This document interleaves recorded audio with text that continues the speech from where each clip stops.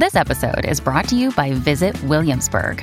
In Williamsburg, Virginia, there's never too much of a good thing. Whether you're a foodie, a golfer, a history buff, a shopaholic, an outdoor enthusiast, or a thrill seeker, you'll find what you came for here and more. So ask yourself, what is it you want? Discover Williamsburg and plan your trip at visitwilliamsburg.com. Criminology is a true crime podcast that may contain discussion about violent or disturbing topics. Listener discretion is advised.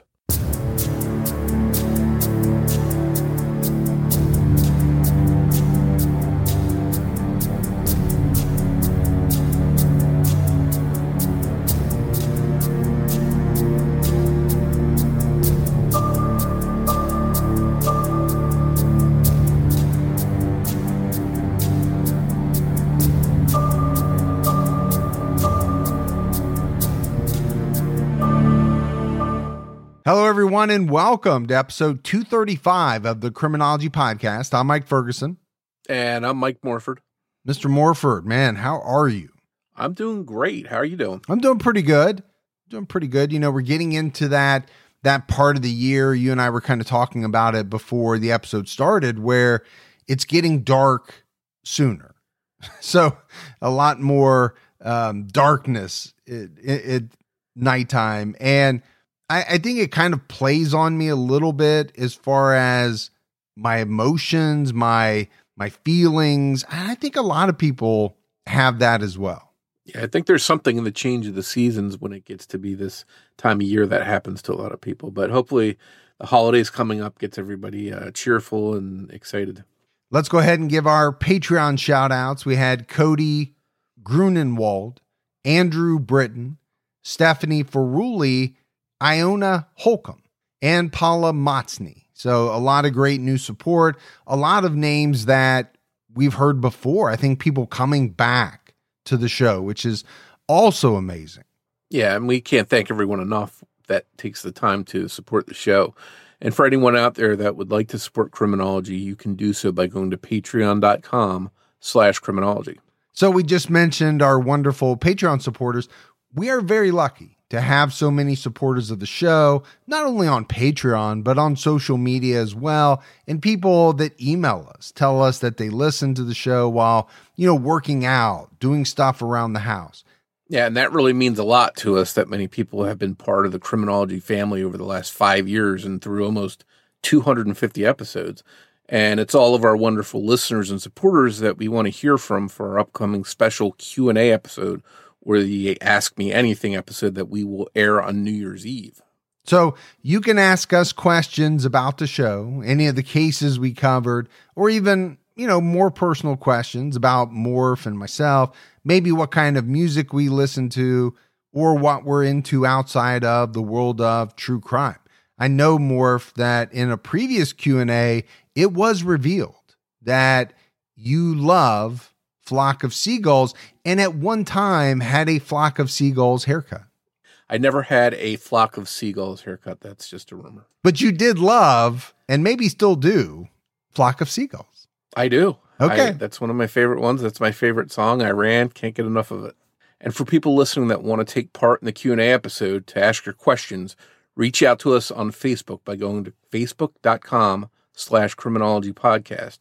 You can also hit us up in the Facebook discussion group, Criminology Podcast Discussion and Fans. And then we're on Twitter at Criminology Pod. And you can also send us a voicemail that we may play on the air by going to speakpipe.com/criminology podcast.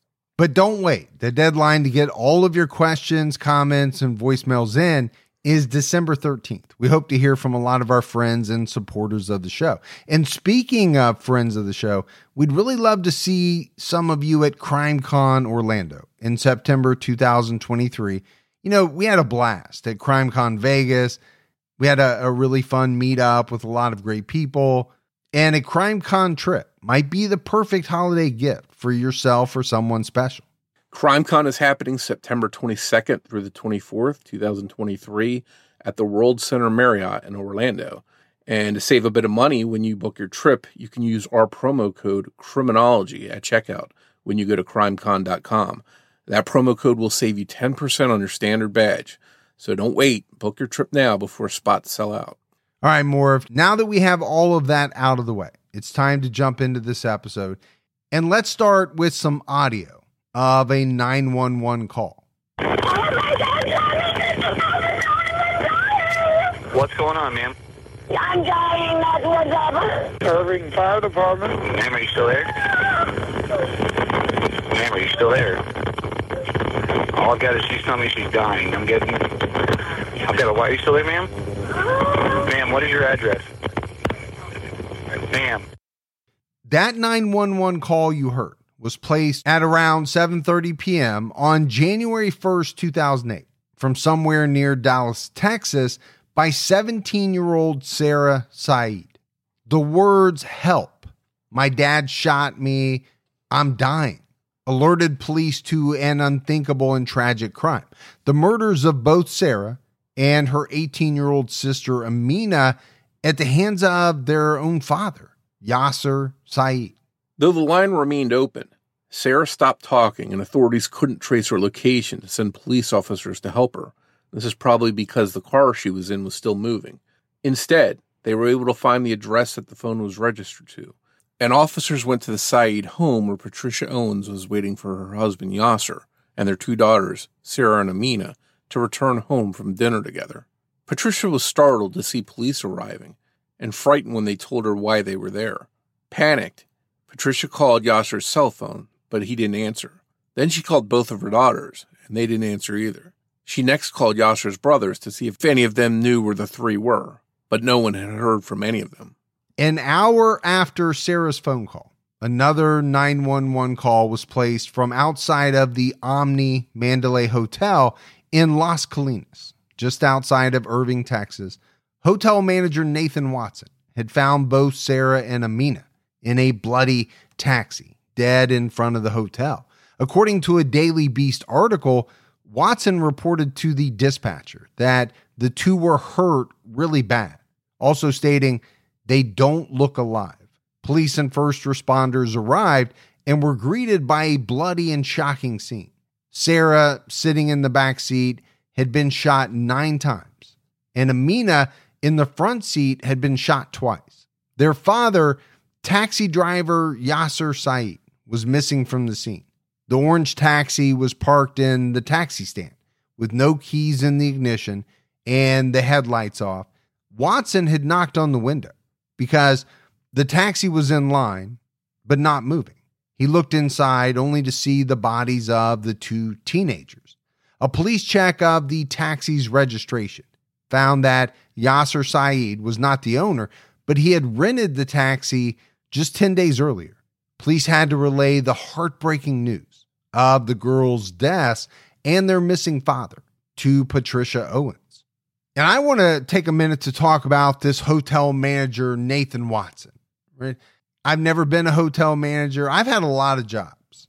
The one thing, Morph, that creeps into my mind in a lot of these cases that we do is in a situation like this, when a person is just going about their daily routine. And I'm sure for Nathan, he had a daily routine. There were some variances from day to day, but by and large, we kind of fall into routines, right, in our jobs. Well, this was far from routine. But what was routine was, him maybe being outside, making sure that the taxis were moving along. What changed all of it was when he looked inside this taxi and saw that 2 teenage girls were dead. And I don't know how, a person reacts and then how they deal with the aftermath of that. Yeah, I don't think anyone's ever prepared to find a body, even if it's someone that's died of natural causes. It's got to be pretty shocking to find something like that. But to look in that cab and see these girls that have been shot and they're all bloody and stuff, that had to be something that's etched into his mind. Police suspected that it was Yasser Saeed himself who had murdered his own daughters, but they didn't know where he might be. Meanwhile, medical examiners were left to determine just how brutal the murders of Sarah and Amina were. An autopsy revealed that Amina died instantly from one of those 2 close-range shots to her chest.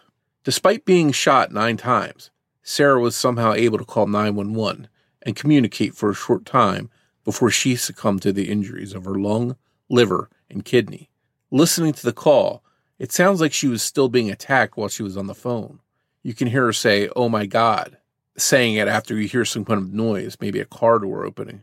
Every transcription of the call we can find has Sarah crying out, "No, not again. Stop it, stop it."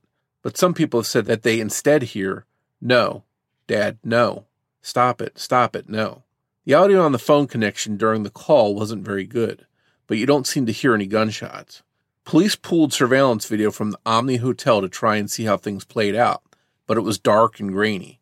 You could see a figure emerge from the taxi, but it was impossible to tell who it was due to the low quality of the video. The aftermath of Sarah's and Amina's murders were obviously tough on their family. Islam Saeed, Sarah and Amina's older brother, and their mom, Patricia, moved in with Yasser's brother, Mohsen, after the murders.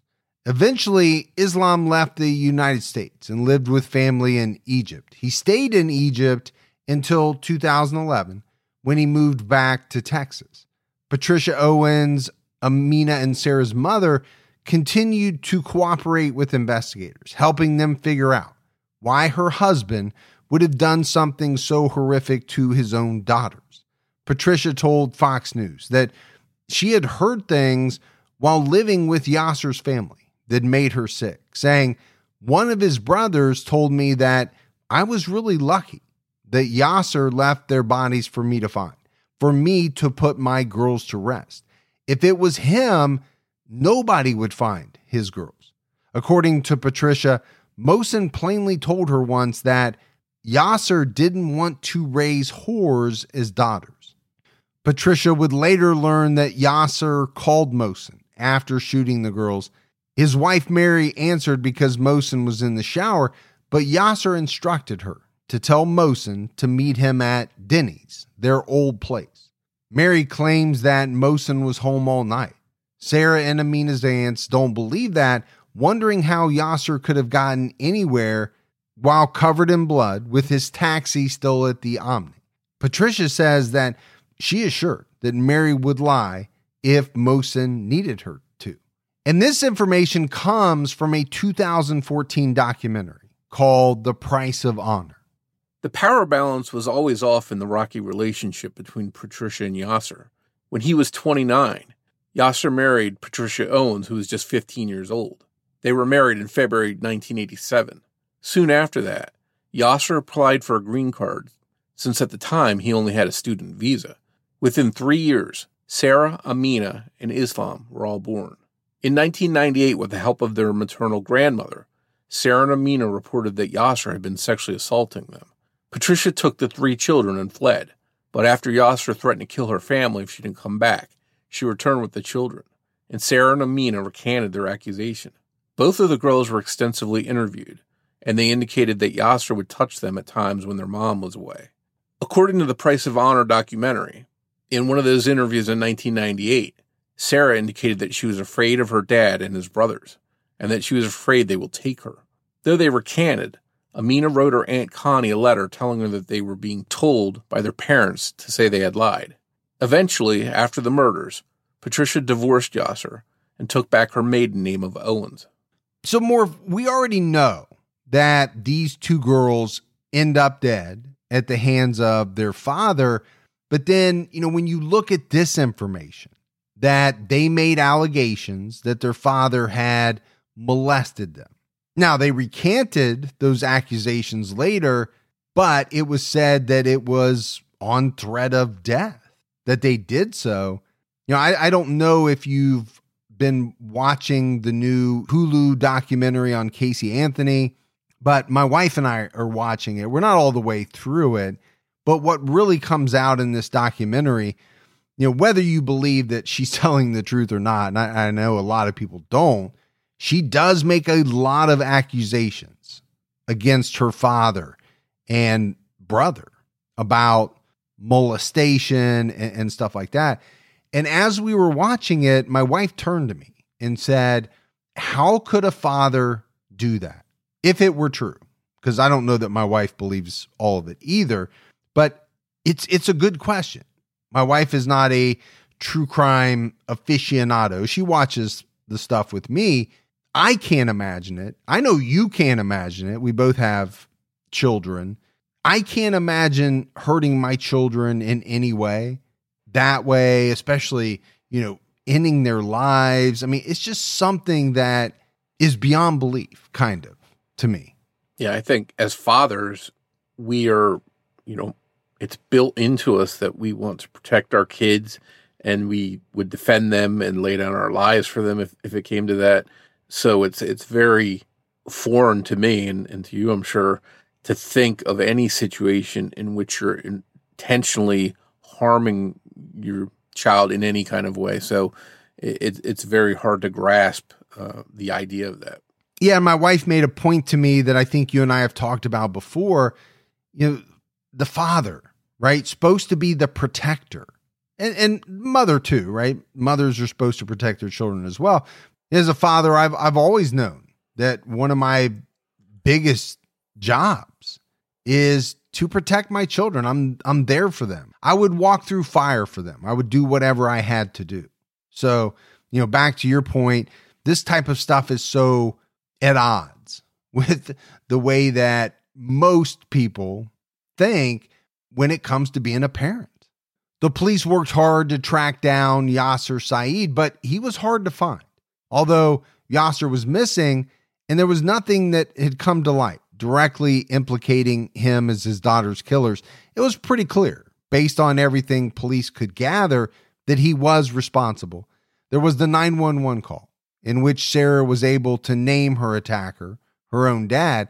Amina's boyfriend told police that he had seen Amina and Sarah in the taxi with Yasser just minutes before Sarah's 911 call.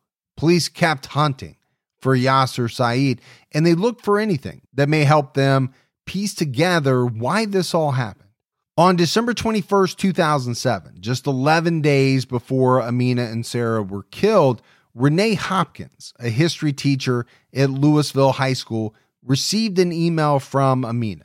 Amina had explained in the email that Yasser had planned an arranged marriage for her, but that she was going to escape. According to Investigation Discovery, the email read in part, "My dad said, I cannot put it off anymore, and I have to get married this year." The girls didn't want to marry someone their father chose for them, and as Amina put it, especially men we don't know or love. Amina begged Hopkins in the email not to inform authorities.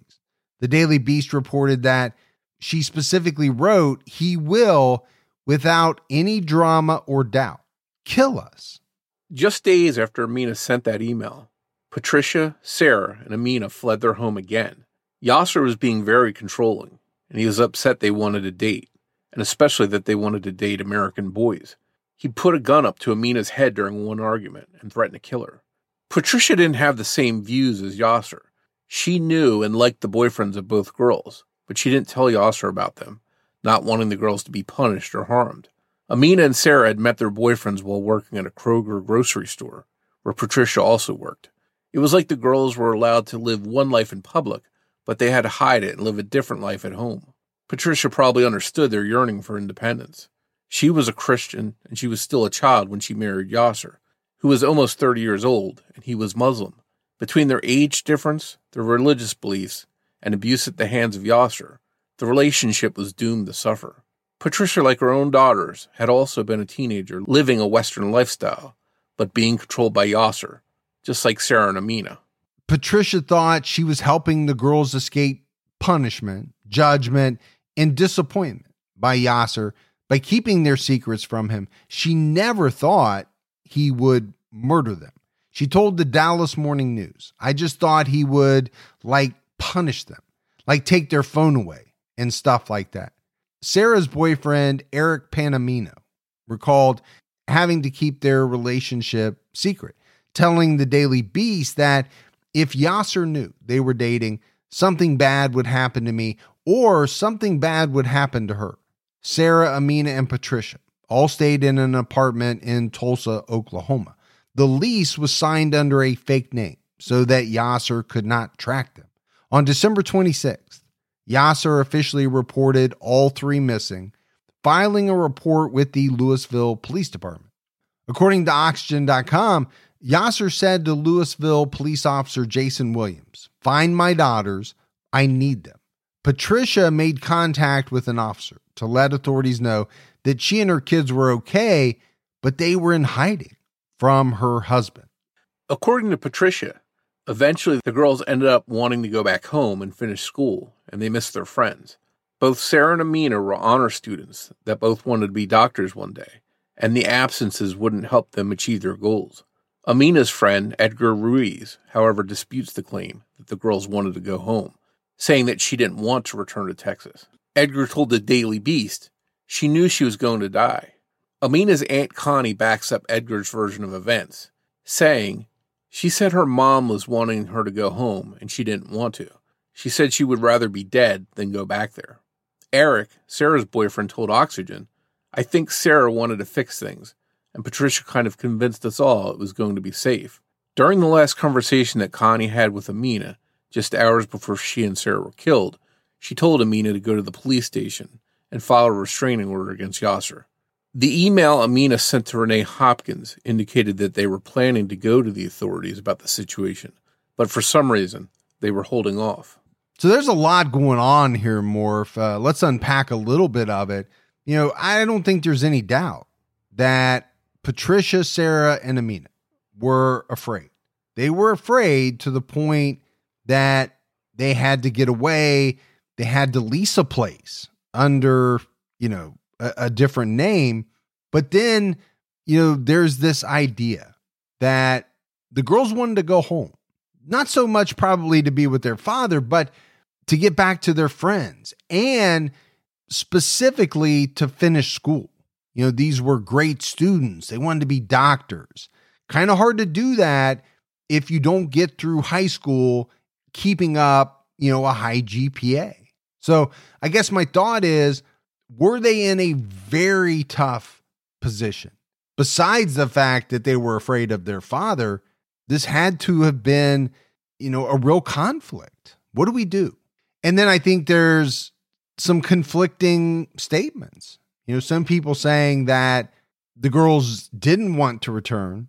Some friends going as far as saying that they knew if they went back that, they would die.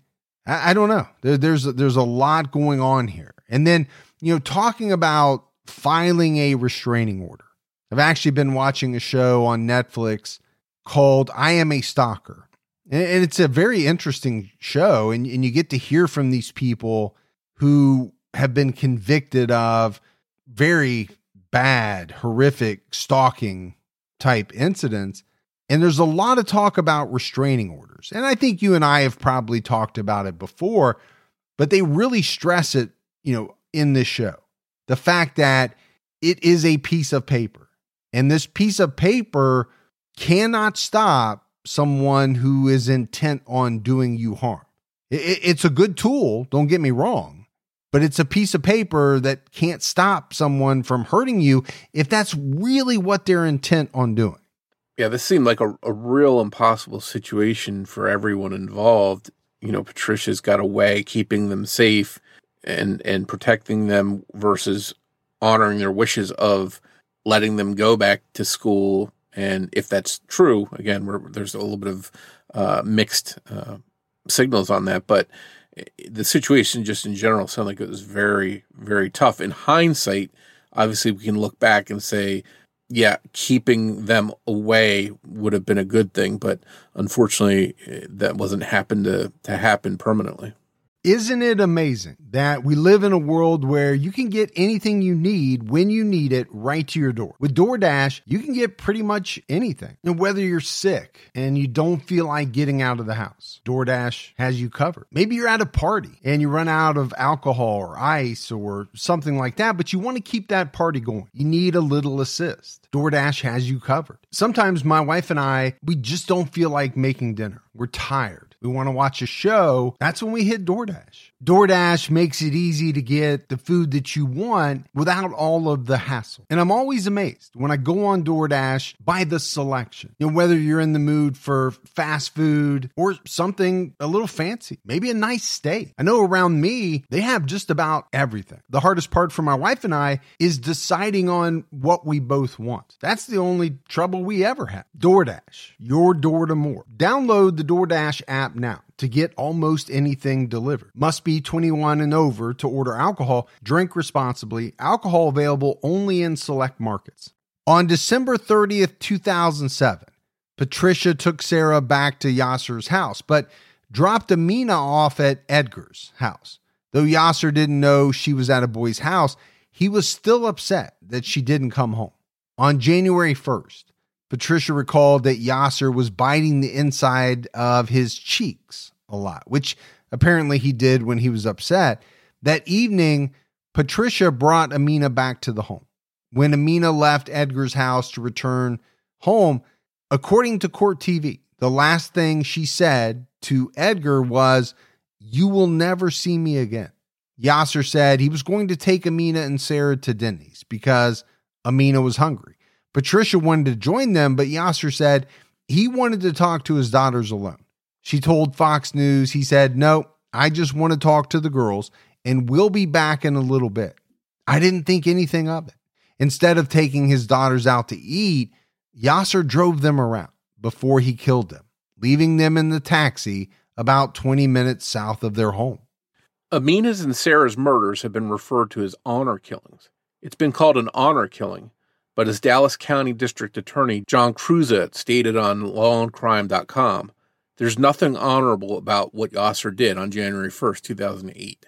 Irving Police Detective Eric Curtis added that Yasser didn't like the way that his daughters were living their lives, dating American boys who were not Muslim.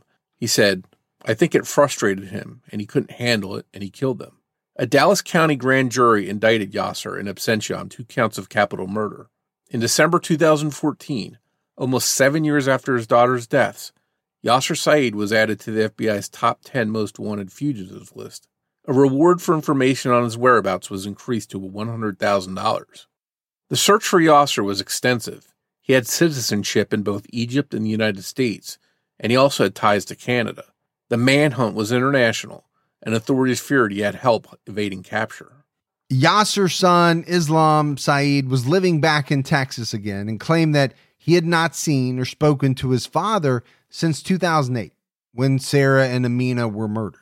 In 2017, the director of maintenance at Islam's apartment building in Bedford, Texas, had to fix a leak in his unit. There was an older man in the apartment that had been in a previously locked room. The man kept his head down and wore a baseball cap the entire time. This maintenance man realized that this older man was Yasser Saeed. The maintenance worker, Jorge Camacho, contacted the FBI and gave them the information and location. Officers visited Islam's apartment, but he refused to let them in to search the residence. Islam called his uncle Yassin and told him there was a big problem. By the time the FBI Dallas SWAT team returned with a warrant at 1 a.m., Yasser was gone. The apartment was empty. The back door was left unlocked, and it looked as though someone had left in a hurry. There was a pair of smashed eyeglasses on the ground, and the branches of a bush underneath the back patio were bent, like someone had jumped off the balcony. Agents collected DNA samples from the apartment, and those samples confirmed that Yasser Saeed, not just Islam Saeed, had been living in that apartment. Just 12 days later, Islam was a passenger inside a car stopped at the border of Canada, over 1,000 miles away from his apartment in Bedford. According to the FBI, Hani Medhad, who was driving the car, claimed that they had taken a spontaneous, crazy road trip, but agents searching his phone found a text to his employer claiming a family emergency, so his story seemed fishy. Agents would later learn that Yasser had escaped to Canada. He didn't stay there long, though. In August 2020, FBI agents began surveilling 2 houses that they believed Yasser may be hiding at. Both of the houses belonged to Yasser's niece. One day during the surveillance, they saw Islam and Yasin drop off groceries at one of the homes and then take trash from the home 20 miles away to a shopping center in South Lake where they disposed of it. To them, that was proof they were on the right track.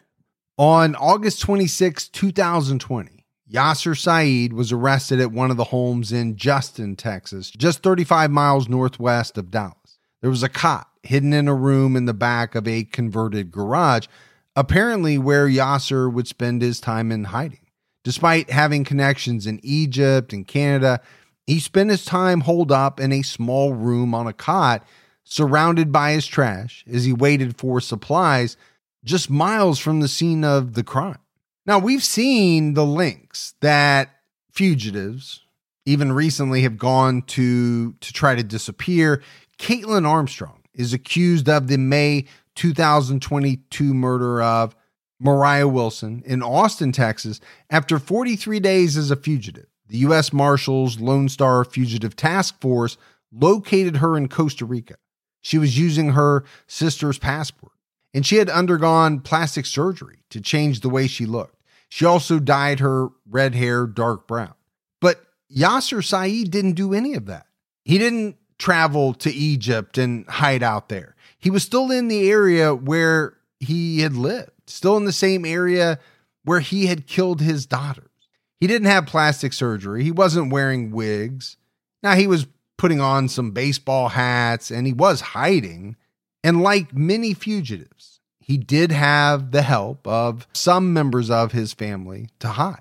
So I think one of the questions that jumps out to me, and will probably jump out to a lot of people, is why didn't Yasser try to get much farther away from the area? I mean, he didn't even go to a different state. He wasn't even in a different state, let alone trying to get to Egypt, where he probably would have had friends and family and could have disappeared or maybe holed up much more easily. Yeah, there's the indication he had gone to Canada for a while, but he apparently didn't stay there. So I wonder what made him come back. And I wonder if, we mentioned that Egypt was a possibility. He didn't go there. That would have been probably harder to find him and get him back into the States. But perhaps it's because he knew they'd be on the lookout for him at an airport or at a place where he could take a ship. So he maybe thought that was a harder risk and harder and more of a risk to get to Egypt. And maybe it had something to do with, unlike a lot of fugitives, he apparently had family members who were more than willing to help him hide. I don't think a lot of killers have that option. Yeah, their families love them, but are they going to hide them knowing that they've just killed two of their family members? I don't think a lot of people are. Amina and Sarah's Aunt Connie and Patricia's Aunt Jill had publicly stated that they believed Yasser was still in Texas, and they were right. Amina's boyfriend's mother recalled in the documentary Price of Honor that Amina always knew this was going to happen to her, and said that Yasser loved the States too much to leave. Yasser's brother Yasin, as well as his son Islam, were arrested at the other home in Euless, Texas on August 26th, and they were charged in relation to hiding Yasser and helping him evade capture. Since Yasser held dual citizenship in the United States and Egypt, he was considered a flight risk and was held without bail. Yasser denied being responsible for the murders of his daughters, writing to a judge, "I was not happy about my kids' dating activity, but I did not do the killings or any plan to hurt them." Islam was charged with conspiracy to conceal his father and harboring a fugitive from 2017 until 2020. He was also charged with conspiracy to obstruct an official proceeding. In January 2021, he pleaded guilty to all 3 counts. He was sentenced to 120 months in prison, much longer than the recommended time. According to court documents, the harsh sentence was said to be due to Islam's attempts to blame individuals of another race for his sister's murders. The vast resources expended by law enforcement in apprehending Yasser, threats Islam made against the agents who arrested Yasin, and unexpectedly, material that appeared to be child pornography found on his phone pursuant to his arrest.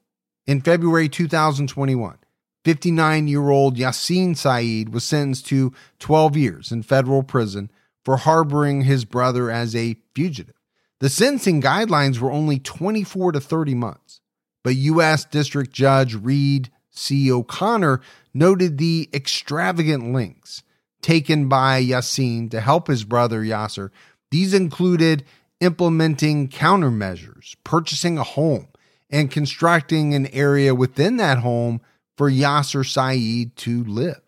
So there is no doubt that these two individuals, Yasin and Islam, went to great lengths in order to hide Yasser Saeed. I mean, the court even recognized that in giving them much harsher sentences than the guidelines recommended. I think what it really shows is that you can get in really big trouble for attempting to help someone, even a family member, hide from the law. Yeah, and this was Islam's sisters that his father had murdered, but he apparently didn't have any problem with helping him stay on the run, which is, again, that opens up a whole dynamic of how is he okay with that? And we don't know the answer to that, but it's just very disturbing that he would help someone that could have done this to his own sisters. At Yasser Saeed's trial for the murder of his daughters, one attempted defense was simply that he was being targeted due to his faith. Defense attorney Joel Patton told the Daily Beast, the state wants to convict Yasser for being Muslim in 2008. But lead prosecutor Lauren Black refuted those accusations, saying it has nothing to do with your race or religion. All signs point to Yasser Saeed. No one else. No one else. When Yasser testified in his own defense, he claimed that he had left his daughters in the taxi and told them to take it because he thought someone who wanted to kill him was following them. Defense attorney Patton explained to the jury that when Sarah called 911, she was in shock and experiencing hallucinations, which she mixed with reality, and any indications she made pointing to her father as her attacker couldn't be trusted. Prosecutor Black pointed out to Yasser on the stand that Yasser didn't even attend the funeral for the girls. Yasser agreed, but claimed that it was because of the unfair and hateful media coverage at the time. Black also pointed out that Yasser had left his gun in the taxi, which would be an odd move for someone who thought they were being pursued by someone who wanted to harm them. So, Morph, one of the more interesting parts to me in a lot of cases is the trial. What comes out at trial? The prosecution has quite a bit of evidence. What is the defense going to do to try to counter that evidence? Now, it sounds like they are saying that this all comes down to targeting because Yasser was Muslim. And then the prosecutor fires back saying, no, it's got nothing to do with that. All of our evidence, all of the signs point to Yasser Saeed. And then, this thing of him not even attending his daughter's funerals. Wow, man. I get it. His point was, I couldn't go. There was so much media. There was hate. There was this, there was that. Doesn't make you look good. Now, I'm not saying that makes you guilty just by not attending the funerals, but it sure does not paint you in a good light. No, and I look at it as if he had nothing to do with the murders, why not come forward to the police early on and say, hey, I've been hiding out. Someone's been after me, but I didn't kill my daughters, and let me help you catch the person that did. That didn't happen. So I think the whole story just looks pretty flimsy right from the beginning. Well, and because I don't think that the defense team had a lot to work with, right? I think they were trying to throw some stuff out there just because I don't think they had a good foundation really on which to build. In August 2022, 14 years after killing Sarah and Amina, 65-year-old Yasser Saeed was found guilty of capital murder and sentenced to life in prison without the possibility of parole. The jury in the case deliberated for just 3 hours before returning their guilty verdict. Patricia celebrated the conviction of her ex-husband for the murders of their daughters. Per investigation discovery, she said, "You deserve to die now, not in prison. You took my life. You took my family all in one night." This case made waves in the news, and much of it has to do with the honor killing aspect.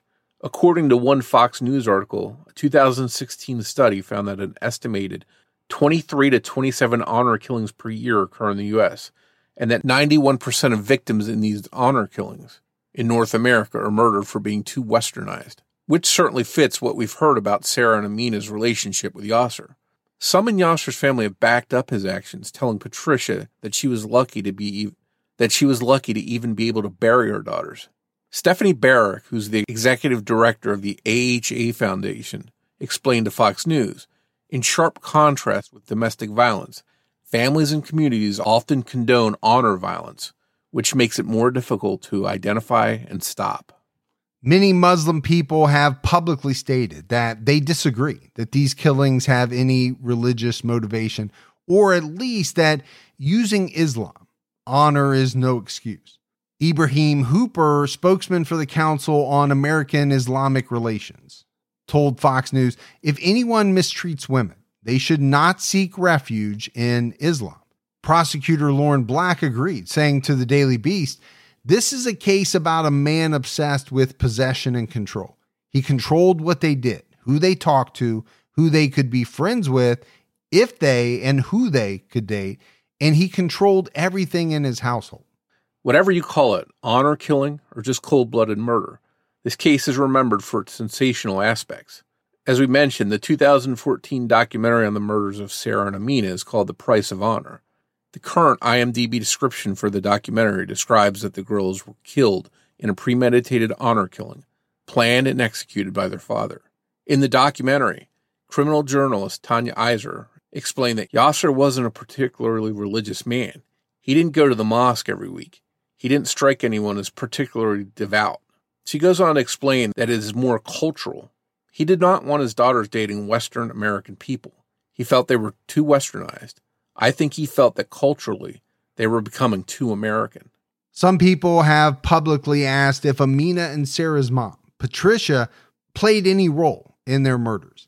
There is a clear rift in the Owen side of the family. Patricia's side of the story does not match up to anyone else's in her family, and she denies a lot of things that Amina herself put in writing via text and emails to friends.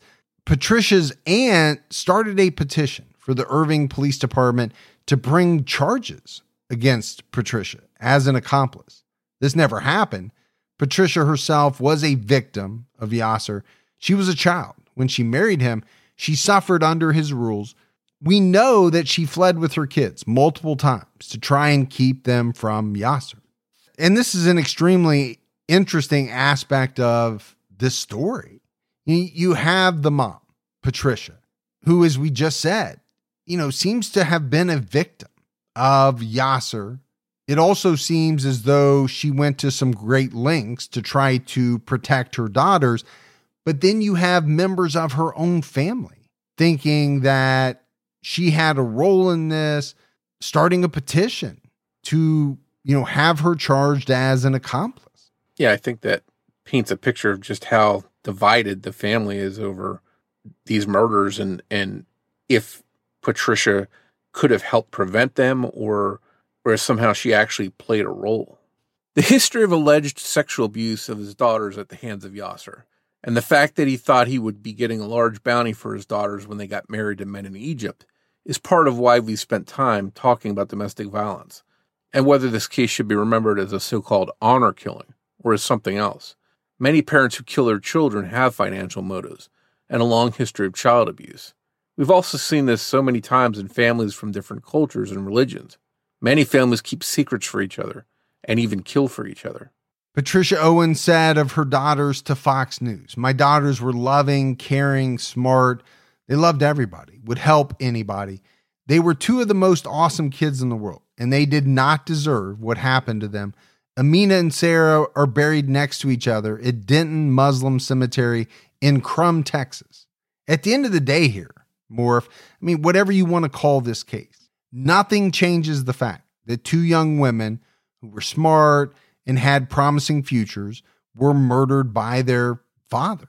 And we talked about how they were honor students at Louisville High School.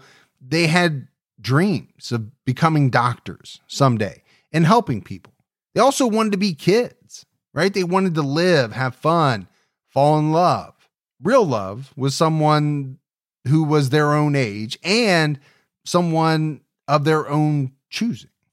I think for me, as we wrap up this case, it really does come down to the question of whether Yasser killed his daughters because of these things that they were doing, that they wanted to do, and the fact that he felt as though it was against what he wanted them to do. It seems pretty clear to me that, from the research, that was a big part of this case. He wanted to control their lives. He wanted them to act a certain way, to do things in a certain way, and they didn't want to do or follow all of his rules. Now, is that why he killed them? And my question would be, if not that, then what was the reason? Because a lot of the signs really seem to point to that. Yeah, and I wonder if at the end of the day, him calling it an honor killing is just an excuse, a crutch to something to hide behind, because for whatever reason he wasn't happy with them. He wasn't happy with the level of respect he thought they gave him, whatever it was. It seems like he had a history of mistreatment of them and their mom. And if the sexual assault accusations are true, then that's a further history that's troubling of him harming them from an early age. So at the end of the day, I just don't know if an honor killing is really what's going on here. And not that would be justified anyway, but in his mind, I wonder if he's just using that as something I can say this is an honor killing, and that justifies why he did it. Yeah, I don't know the answer, but in some respect, does it even matter? I think that's another question that I have. Like I just said, it doesn't change the fact, right, that he killed his daughters. Whatever he wants to call it, or however he wants to try to explain it, I don't know that it matters. Now, it might matter to some people. Yeah, and the takeaway for me is that just at the end of this discussion here is that there's two girls who had bright futures and, as we mentioned, wanted to help people. They wanted to be doctors, and now they're not going to get to do that. So someone out there is not going to be helped by them. And, this is very tragic for the family all around. So that's it for our episode on Yasser Saeed, and at least what he has called the honor murders of his daughters, Amina and Sarah Saeed. If you love the show and you haven't done so yet, take a minute, give us a rating, leave a review. All that stuff helps out. Also, keep telling your friends. Word of mouth about the podcast is huge. If you want to find us on social media, we're on Facebook. Just search for Criminology Podcast. You can also join our Facebook discussion group, Criminology Podcast Discussion and Fans. And we're on Twitter as well with the handle @CriminologyPod. So that's it for another episode of Criminology, but Morph and I will be back with everyone next Saturday night with an all new episode. So for Mike and Morph, we'll talk to you next week. Take care, everyone.